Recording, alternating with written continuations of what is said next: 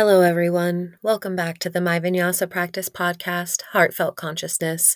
My name's Michaela. I hope you enjoyed today's episode.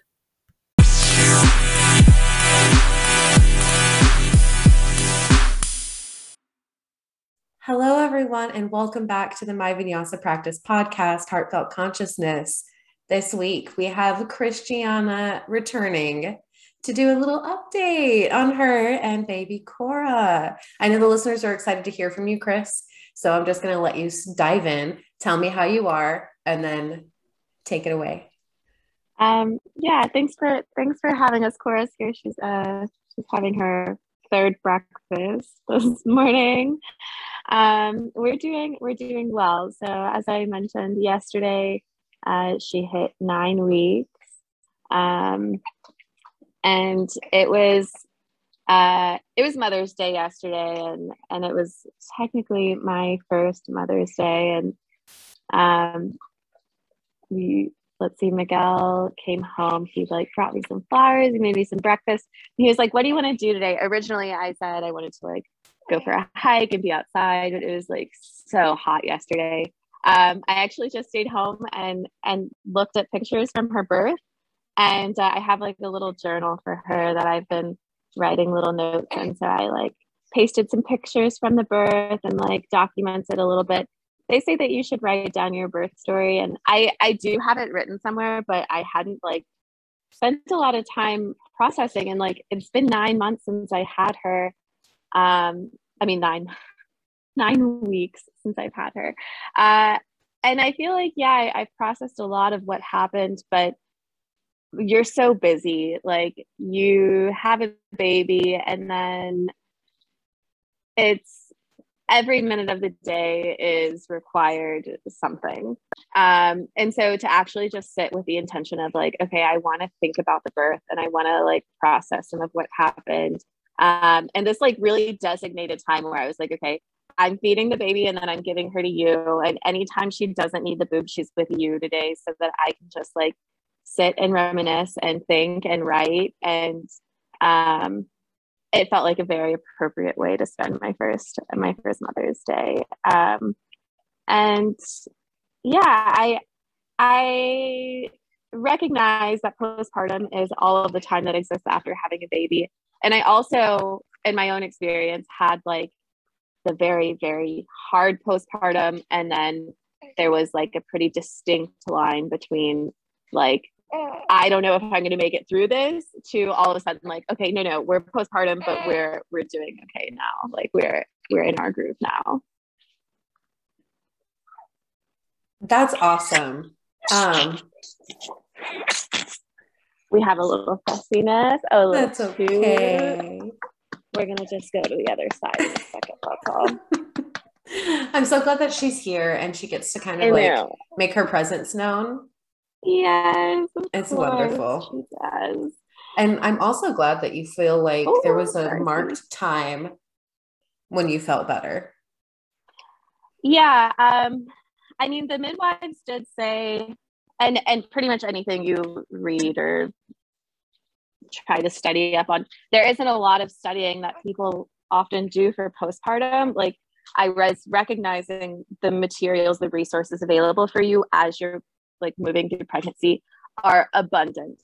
When you reach postpartum, there are a few books that people might at least friends in the yoga community recommended, oh, you should try this one or that one, but not a lot of resources that I found postpartum. A couple of books, one that's called The First 40 Days. And this one is lots of recipes and ways to, nourish your body with food postpartum. And then the other one is called The Fourth Trimester. And that one is actually written by another mama who practices yoga. I think she maybe she's a yoga teacher. Her story is she's out in Brazil or something, and she has her baby, and she talks about fourth trimester. Both of these were great resources for me, reminders that the first 2 weeks that really rocked my world are kind of expected. And of course, everybody's experiences are different, but to be okay, can you normalize that these first 2 weeks are wild, so that people, as they're going through it, and their partners, can recognize, like, okay, I should hold space for this to just be hard, honestly. And like I said, I'm sure everybody's experiences are different. My experience was those first 2 weeks, I thought, how does anybody do this? How am I ever going to do this? It was really helpful to be a part of the community that I'm in, to have friends like everywhere, to feel supported by the community. But just like on a physiological level, your body, you just like opened everything up, and where there was this other life holding space inside of your actual body, now all of a sudden it's literally empty.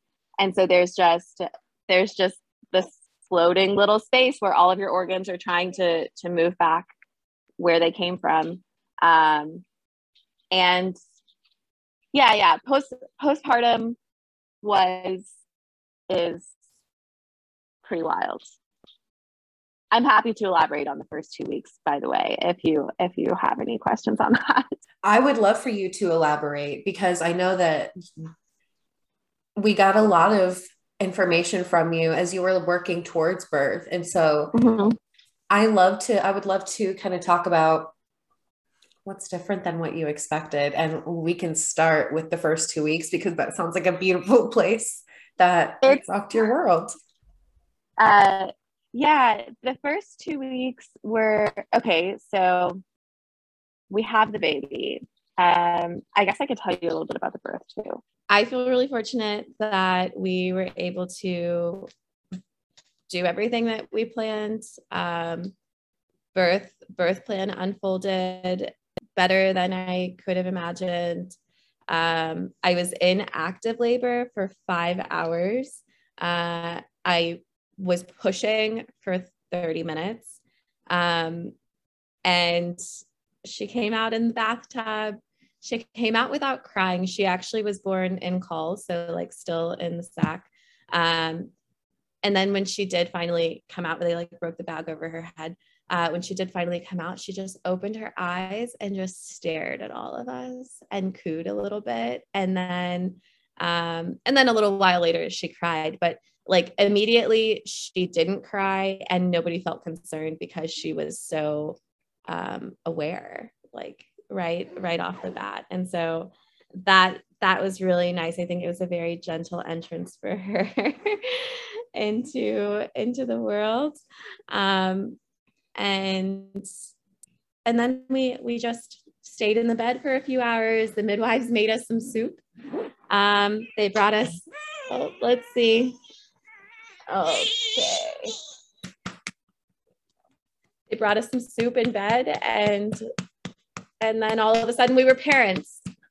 And all of a sudden my whole identity had this kind of major shift. I mean, at my core, I still feel like me, but adding on this big, huge title that I feel like somebody should have signed off on, right? Like somebody should have made this okay, but I just had her, and the world kept spinning, and nothing broke.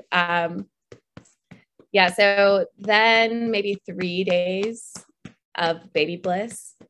Adrenaline is high. Everything is great. Can't believe I just did that. And then around day 3.5 or so, my milk came in, switched from colostrum to milk, and with it, this like big, huge flood of hormones. And that was to be anticipated. Actually, I was sitting in an appointment with my midwife here on the couch, and she was telling me like, oh, you're going to have a big letdown soon. Your milk is going to come in and you might feel a little bit weepy. And I was like, oh, okay, well, I feel fine right now. Like, but I'll keep my eye out for it. In the middle of the appointment, like we just finished having this conversation about the letdown, I looked down and I'm like, oh yeah, my boobs just grew like × 3. Here is the milk, and I am sobbing, like, and almost on command, I start sobbing. And then it was just like that for a few weeks of just crying. Like everything made me cry. And And I know you're doing so good though. Everything made me cry for a couple of weeks. And I actually found that it was really hard to share the baby at least for the first week. It was hard to share her even with her dad. And dad is a very active participant, and he was feeling maybe a little bit, oh, you want to come up here? He was maybe feeling a little bit left out. He wanted to be a part of what was happening, but I told him, I was like, listen, I've had this baby outside of my body for 4 days. And I have, since her very existence, I have not been apart from her. And in those first few days, and especially in that first week, and into the second week, holding the baby was like this light in the darkness for me. Everything felt like really gloomy and like it was never going to end. And I actually wasn't super sore. I didn't have a lot of physical recovery to bounce back from immediately. Like there wasn't a lot of bleeding. There wasn't a lot of tearing, things like that. I felt like I could get up and walk around right away, but the emotional impact it has to go from growing and carrying new life and then expelling it into the world and being like, okay, now this little baby that I have been able to protect from every loud noise, from every ray of light, and now she's just out in the world and I can't protect her like that. And so this intense sensation of being exposed, of vulnerability, of like, oh my gosh, even if I did everything within my willpower, like I still won't be able to protect her the way I have for the last 9 months. And so transitioning to like, okay, now this baby is on the outside and we're sharing her and dad is helping me and I'm not the sole provider. I mean, it's hard to not feel like a little bit possessive when she first got here. Now we're 9 weeks out and I'm like, okay, who wants this baby? She's crying. Who's going to bounce her? Who's going to take her? But holding space for myself in those first couple of weeks to just like let whatever emotions surface and to hold space for them, because I don't know. I think I did spend a little bit of time making myself wrong or like feeling guilty for feeling the way I felt about like not wanting to share her or whatever it was. Now, if we were to do this again, I think I would just tell him like, so just let me have the baby until I'm not ready to have her anymore, because there will come a day when I'm like, you take this baby and you guys go somewhere, be gone for a few hours. Yeah. See you later. Maybe it's different with another one, right? But at least with the first one,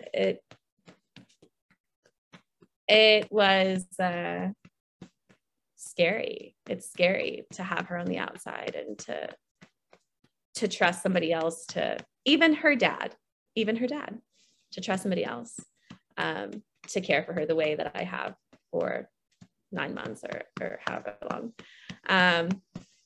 Yeah. So first 2 weeks, wild. Now it's trying to transition into how can we integrate this new being into the life that has been previously established.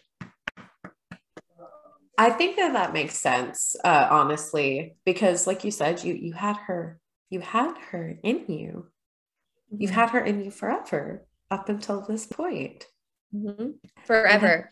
Kayla, forever. Yes. You have been, together. You have been one. We could go all the way back. Yeah. And so it makes sense that it would be hard, I think, to hand her off, quote unquote, to someone else, because you're now she made you a mom. That's your baby cub now. Of course you don't want to let her go yet until you're ready. I think that was beautiful the way you put that. Like, let me have her until I'm ready to not have her, which will come. It will come. It will come. I don't know if this is the experience for everyone. One of my friends had her baby and right away, she actually told me before I had mine, she was like, so just to, you know, share my experience with you, I had my baby and I didn't feel that immediate connection right away. Like, she was like, it took me weeks. Like, I had my baby and I was like, oh, okay, here's this stranger. And I won't say that thought didn't cross my mind. Like, when I first met Cora, I thought, oh, maybe I don't know you as much as I thought I did. And for me, it took like a few moments before it changed. But the feeling of like, oh yeah, you are a complete stranger. You are a whole person that is like dropping in on my life now. Hi, how are you? Tell me about you. Tell me what you like, what you don't like, because we need to figure this out. I mean, I can absolutely understand that it's a whole world of both and, right? Because a lot of it's natural so that we take care of and ensure that this being survives. And then the other part is like, okay, but I've been by myself until now. Yes. So there's yes and, right. Love being a mom, love having my baby. What a blessing she is. She's divinity, you know. She reminds me from moment to moment to be in my practice, to be present, to taper my expectations, to recognize when I'm projecting. Like, already I know that for the most part, the things that I say to her are pretty benign, you know, as long as all of her needs are met and she is, has a felt sense of security and safety. Yes. Having a baby. Yes. And having a baby is wonderful, and life shifts, everything shifts. And then you kind of have to just like adapt overnight to a new life, a new version of you.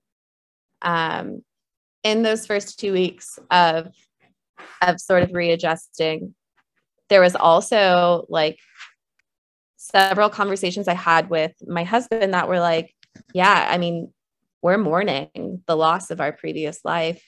All around our house, we have pictures of like travels and little things that we've done. And so in those first 2 weeks, I would sit here in the living room and I would be feeding her and I would just stare at this wall of like a lifetime before her.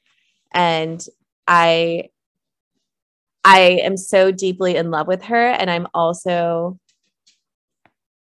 I don't know if there ever is a point where you are so firmly decided that there is no mourning of the life before. You're like, okay, I am going to have this baby right now. And I'm so certain that I don't even miss my life before this baby. Maybe that exists, but for me, that was not the case. Like as much as I planned for her and as excited as I was to have her.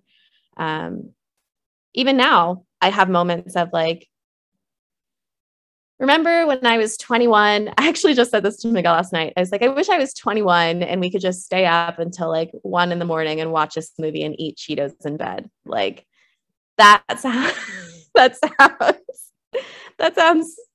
great. For so many reasons, that's not what we're doing right now. But how great would it be to have that amount of responsibility?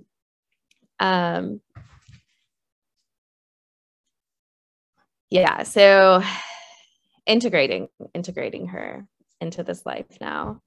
That part I was sure I wanted to move quickly on. Especially the fact that I was able to have such a a wonderful delivery experience. And I felt pretty like physically healed pretty quickly as well. So I'm like, okay, how can we just normalize having a baby? As you can tell, maybe you can tell, you're a little bit more distracted after you have a baby. There's just like your eyes are kind of always darting around the room, like, okay, everybody's in their place, everybody has their needs, all of their needs met. And it is challenging. But to just normalize having a baby, to normalize having a crying baby, to normalize having to feed your baby. This has been a big one. I was actually just talking to a friend about this last night, and I just feed Cora anywhere, anytime that she's hungry. And I personally do not have the emotional or psychological capacity to worry about what other people think about me feeding my baby when she's hungry. Like, it is high priority to feed my hungry baby and low priority to be concerned about what people think about me feeding my hungry baby. Beautiful. I love it. I love it. I hope that it empowers other moms to, when other moms see me. I actually know that I have been empowered by other moms who feed their babies in public. And it has made me feel like, yeah, duh, of course we are. What? So that I don't offend somebody with the sight of a boobie. If you've never seen a boobie in your life before, if this is your first time seeing a boobie, look away, because you know what? I'm pretty certain that at least some point in your mouth and at least some point in your life, you have done this. You have been on a boobie before, at least some point in your life, at least once. And it doesn't seem right to me to just let her be hungry at the expense of, it doesn't seem right to me to accommodate other people's feelings at the expense of my child's hunger. Absolutely. Because she's at a time in her life when eating every 15 or 30 minutes is important. Other people can look away. I think that's a nice and gentle invitation. Yeah. If it's bothersome, don't look. Yes, exactly. So we were out at Barton Springs a couple of days ago. For those of you not in Austin, Barton Springs is like this huge public pool. It's a natural spring, or fed by a natural spring. And there are tons of people out there. And Cora started crying. And I could see this couple beside us getting visibly annoyed by her crying. And of course I do what I can to soothe her. She was tired and it was kind of hot. We were under some shade, but I think when you mix crying and heat, you just get hotter. So she's getting upset, and the couple beside us is getting upset, and I'm going back and forth from feeding her and bouncing her and patting her. And they start to pack up their things and they leave. And I felt a way about it. I felt uncomfortable, and I felt like, oh, I hope I didn't just ruin their afternoon with my crying baby. And then on the other side of them, there was another family who had 3 kids, and one of their kids was screaming for a short period of time too. And I'm just like, you know what? If you need to move because the baby's crying and you this isn't what you wanted, then that's okay. And I don't have to take it personally. And my baby is still allowed to cry because she's a baby. And what am I going to do? Just keep her in the house until she's not of crying age anymore?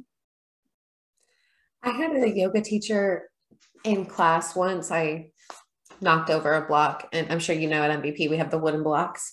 And so I knocked over a wooden block, and it was Sam. And she looked at me and she was like, "That's your invitation from the universe to take up space. Like, you're allowed to make noise." I love that. I love that. Yeah. Yeah. How often are we trying to make, like, we're trying to like move more quietly or take up less space, like maybe physical space. We're trying to like, sneak past, and we're always apologizing for taking up any amount of space. Like our very existence is an inconvenience to those around us. And like, that's not the feeling that I want to instill in Cora. That's not the feeling I want to have for myself either. Absolutely. And like, what if instead those people took that as an invitation to practice a little pratyahara and control their awareness? Yeah. Yes, you feel distracted. Oh, cool. Yeah. Yeah.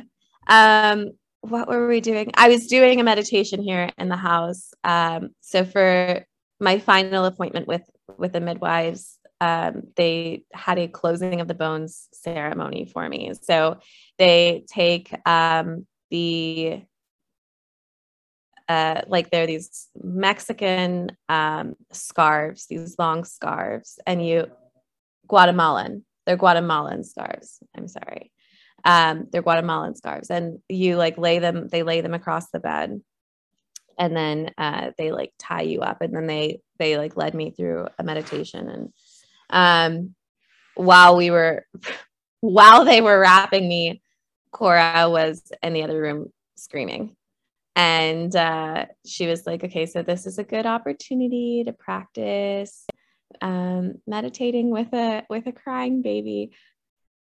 As soon as they finished wrapping me, Cora was done crying, and I got a few moments of just like silence and an opportunity to like be in meditation in silence, which was great. But I recognized then, like, okay, so meditation is not silence. Like, meditation is not this like being in this prime experience for it. It is taking your meditation into whatever experience is happening. And so being in the car, Cora does not always love the car. Driving by myself with Cora in the back seat, and she's screaming, and I am actually just using a similar breath to the breath practice I used while I was in labor. Really just like calming myself with breath, with practice. And part of it is like being in this state of presence where I'm like, okay, I can see her through the mirrors. She is not in any danger. She is not in harm's way. She is as safe as she can possibly be right now. I am driving to this next place. We will get to this next place. When we get to our next place, I will take her out of the car seat and everything will be fine. And that I guess I return to this state of being present when I'm giving her a diaper change and she hates it, when we're doing anything, when I'm giving her a bath and she hates it, like whatever it is that she hates that she's screaming about, like it's just this constant assessment of like, she's good, she's safe, everybody's good, everybody's safe. This is just something that has to happen. And do I have to have like a judgment about it? Or do I have to be like, oh, she's a good baby or a bad baby because she's upset about this? No, she's just a baby. This is her one form of communication. And can I just like be here to support whatever experience she's trying to have, and not make her wrong for expressing her needs, right? Like most of the time, if she's crying, it's because there's some need that needs to be met. She's hungry, she's tired, she has a dirty diaper. Maybe she's bored. Maybe she's feeling actual growing pains right now. That was something somebody recently brought to my attention. Like I didn't have this experience as a kid, but My husband did, and a friend of mine did too, where they like actually very, very like very much remember the experience of growing pains where you're like laying in bed and you're like, your legs hurt, or like something hurts because it's just nothing happened. It's just growing. It's just getting bigger. And so I've thought about this too, like when Cora's crying, and I've tried everything, and she doesn't often cry, and I don't know why, but sometimes she does. And then I just have to think like, okay, well, maybe today was a big day for her. Maybe, you know, she just started recognizing the ceiling fan spinning, and she just started like staring at pictures on the walls and stuff. Like maybe she's overstimulated and she just needs a second. And so to try to stay in my own practice so that I can just be like, okay, I don't have to be moved emotionally by her, you know, being upset or feeling, being upset. Yes. Screaming and crying and not stopping the screaming and crying is the big one, where it's like, okay, she's been crying for a while and I'm kind of ready for her to not, like, I'm ready to put her down. I'm ready to move on with my day and like get the next task done, and I can't do it. And can I still just like hold space for her to be a baby? And that very much is being in practice for me. Absolutely. Absolutely. And I bet it's so much easier to try and apply that practice to another being, especially one that's as needy as she is, because she's a baby and can't do anything for herself. Because you started doing this practice before you had her with yourself. What does it look like to hold your experience, hold space for your experience? And because you're a little bit more familiar with that practice, it's probably a little easier to apply it to Cora. Yes, 100%. One of my teachers said to me, like, hey, Chris, don't wait until you need these skills to sharpen them before you need them. And then you'll be able to tap into them when it's time. If you wait until you need them to try to sharpen them, you might not be able to. And so actually last night we had a friend over here who was just like holding Cora for us to have a little date. We went from, I was like, oh, he was like, what do you want to do? You know, for Mother's Day, you want to go and celebrate a little bit. And I was like, okay, well, let's have our day with the baby. And then like, let's go out for a drink. Like, so the plan started off with me Googling rooftop bars in Austin. And then I was like, you know what? It's really not my style to like get all dolled up and go to a rooftop bar. Like that kind of also sounds like a lot. Like, let's not do that. So I was like, we have this cute little picnic table. We can take it across the street. There's this empty parking garage that we love to go. And I like to go and like walk with the dogs or skate around or, you know, like whatever. I was like, we can go over there and we can have a cocktail and we can just like sit.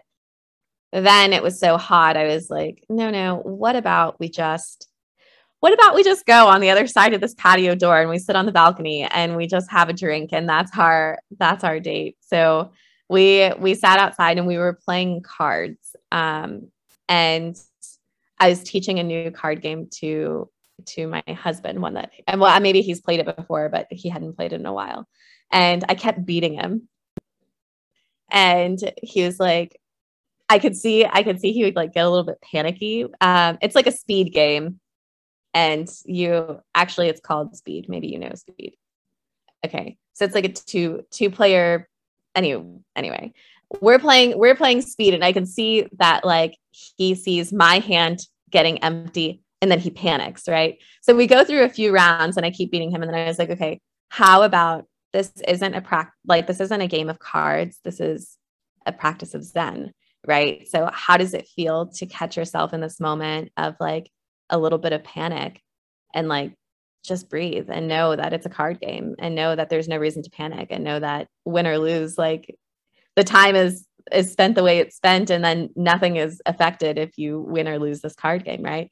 And so we got into a few rounds and I was like, okay, how does it feel to like have a conversation while we're playing, or like to just be with your breath while we're playing. And so we were playing this very easy game of Zen last night where it's like, okay, can we practice a parigraha here? Can we, can we practice non-attachment here so that we just play whatever cards are literally dealt to us, and we are unattached to whether or not we win or lose this card game.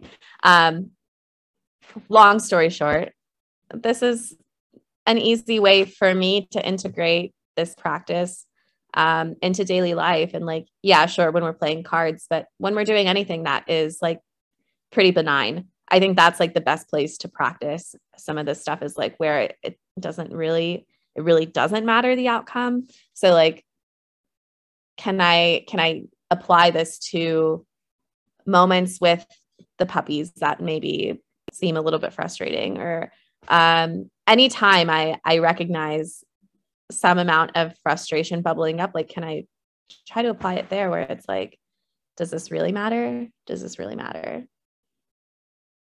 Does it really require this sort of attention or disappointment? Do I have to experience disappointment here? Or can I just let this experience unfold how it does?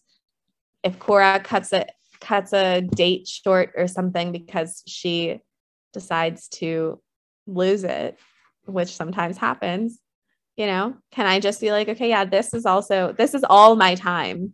It doesn't matter if I'm with her, if I'm with the dogs, if I'm cleaning up poop, which does happen often, several times throughout the day. I'm cleaning up poop. While I'm cleaning up poop, can I be unattached to this? So you mentioned something earlier that I really liked, and I've been kind of thinking about it. And then you brought us back talking about this being in the practice and even the small moments. We don't meditate in silence. Like, that's an ideal, yes. For book club last month, we read a really good book, and they were talking about how we're not monks. We don't live on the top of mountains and meditate with literally no distractions, which is probably the easiest, at least, context to try to meditate in, right? Totally. When you're not having to ignore the sounds, you're not having to ignore other people. But we meditate in those hard moments when we're driving the car, or we're having a hard conversation with someone, or whatever. That's the practice. Yeah, I love that. And it does really show itself when there's really not many opportunities for silent meditation. If there is an opportunity for silent meditation, I think I would prefer to take a nap. Like if it's totally silent and nobody needs anything, I think I would maybe just take a nap right now. But yeah, to find this meditation throughout our daily life. So maybe I've mentioned him to you before. I feel like lots of people and who are listening probably know this person. His name is Thich Nhat Hanh. He just passed away this year. I started diving into his books and lectures maybe like 3-ish years ago. And for those of you who don't know, he's a Vietnamese Buddhist monk, close to my heart as a half Vietnamese person. But the first book of his that I read is called Savor. It's actually a book on meditating around eating. So it's and it is about meditating around eating. It's also about meditating around everything. One of the lines that he says in there that I think is fairly popular is like, how can you eat the whole orange if you can't even eat one slice? And so like, how are you, when we think about eating, right? Maybe we eat, okay, in Texas, I'm sure in other states too, the tiny little cutie oranges, they were like just in season. So I personally can peel like 2 or 3 of those and like eat that and eat. I can eat like 3 of them as a snack. I can eat half of a cutie orange in one bite. But then as he says in the book, like, okay, eat it that way. And then you still want more. You still need more because you're like, you didn't satisfy the craving you were having, right? Because it just happened and you maybe like we don't process that it's happening, and so it doesn't satisfy us, so we're left wanting more. And he kind of says this about everything, about eating, about like, okay, you could be eating quickly so that you can finish up and you can go on to the next task, but then you wash your plates quickly so that you can finish up and get on to the next task, and then you start the next task and you get through that quickly so you can go on to the, and it just keeps going like this, where you're just like rushing and rushing and rushing to the next thing. And he's like, what if you really ate every bite of your orange? If when you were washing your dishes, you took the time to find in your heart like a sense of gratitude for having running clean water.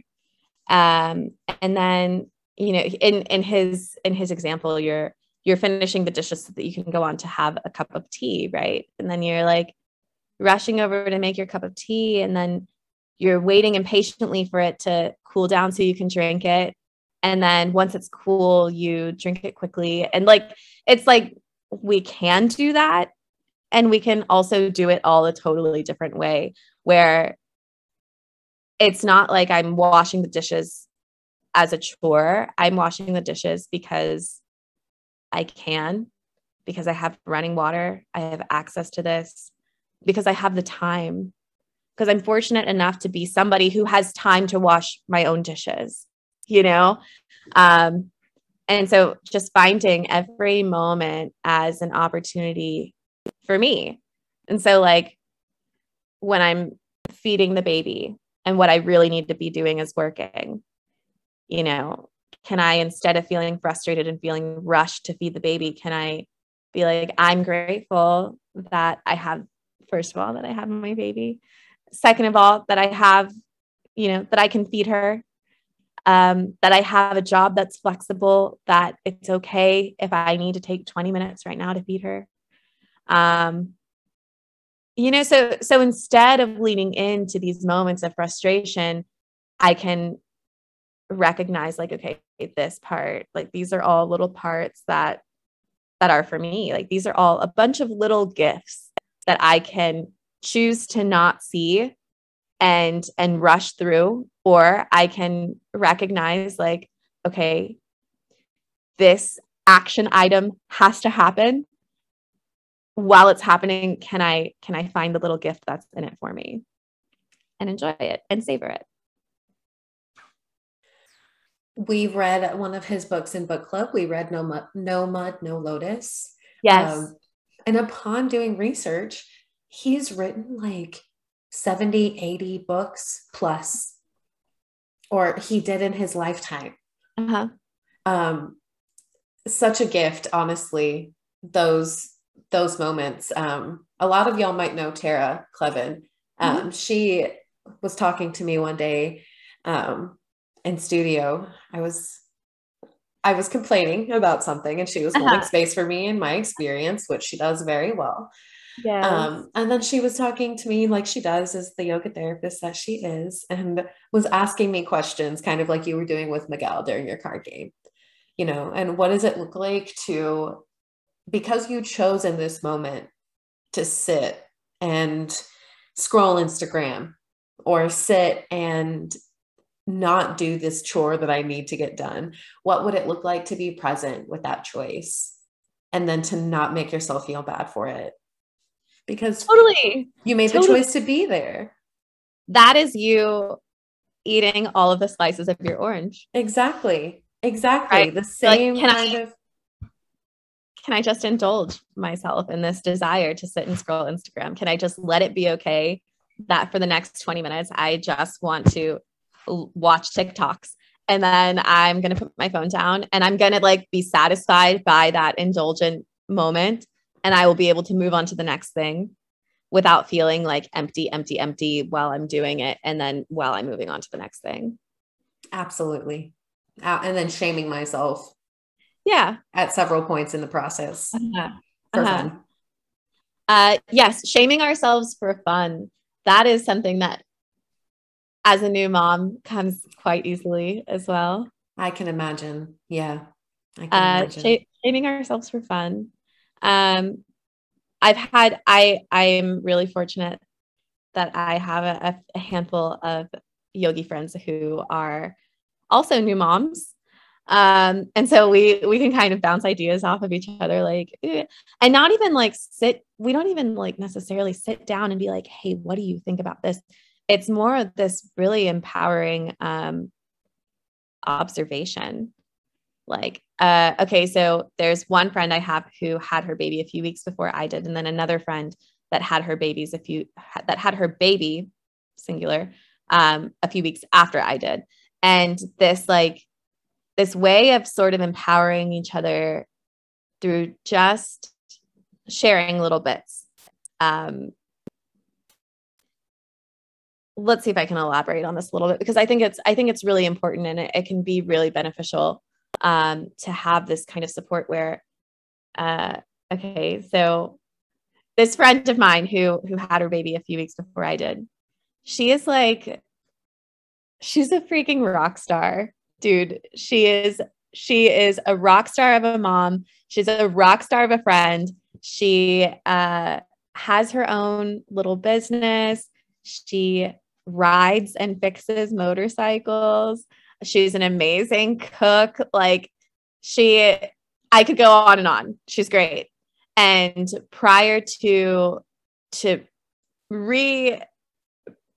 establishing the way I wanted to receive this, I felt quite jealous. And I think that this can happen without being a mom, and especially when you are a mom. You see, like, you look to your left, look to your right, you see other moms who are like killing it. Like, you're like, how are you such a rock star? And then you get kind of like lost in this experience of comparison. And you're like, okay, well, I am not that, and I don't do that, and I'm not that good at that. And it's really easy to just be like, how can they do all of this? And I can't do all of this. And then I have this other friend who had her baby a few weeks after I did. And I think it's just like looking forward to this friend who did have her baby before I did. I see her doing all of these little things, and I'm like, wait, but I can't do that. I can't do that. Her kid is 4 weeks older than mine is. And so then, like, I'll have this thought, like, oh, how is she doing that? I can't do that. Or like, what? Her baby's already doing that and my baby's not doing this. Okay. And then 4 weeks come, and you know what? I'm doing that thing that she was doing, and my baby's doing that thing her baby was doing. And like, even if we weren't, like, it's fine. It's all going to progress however it does.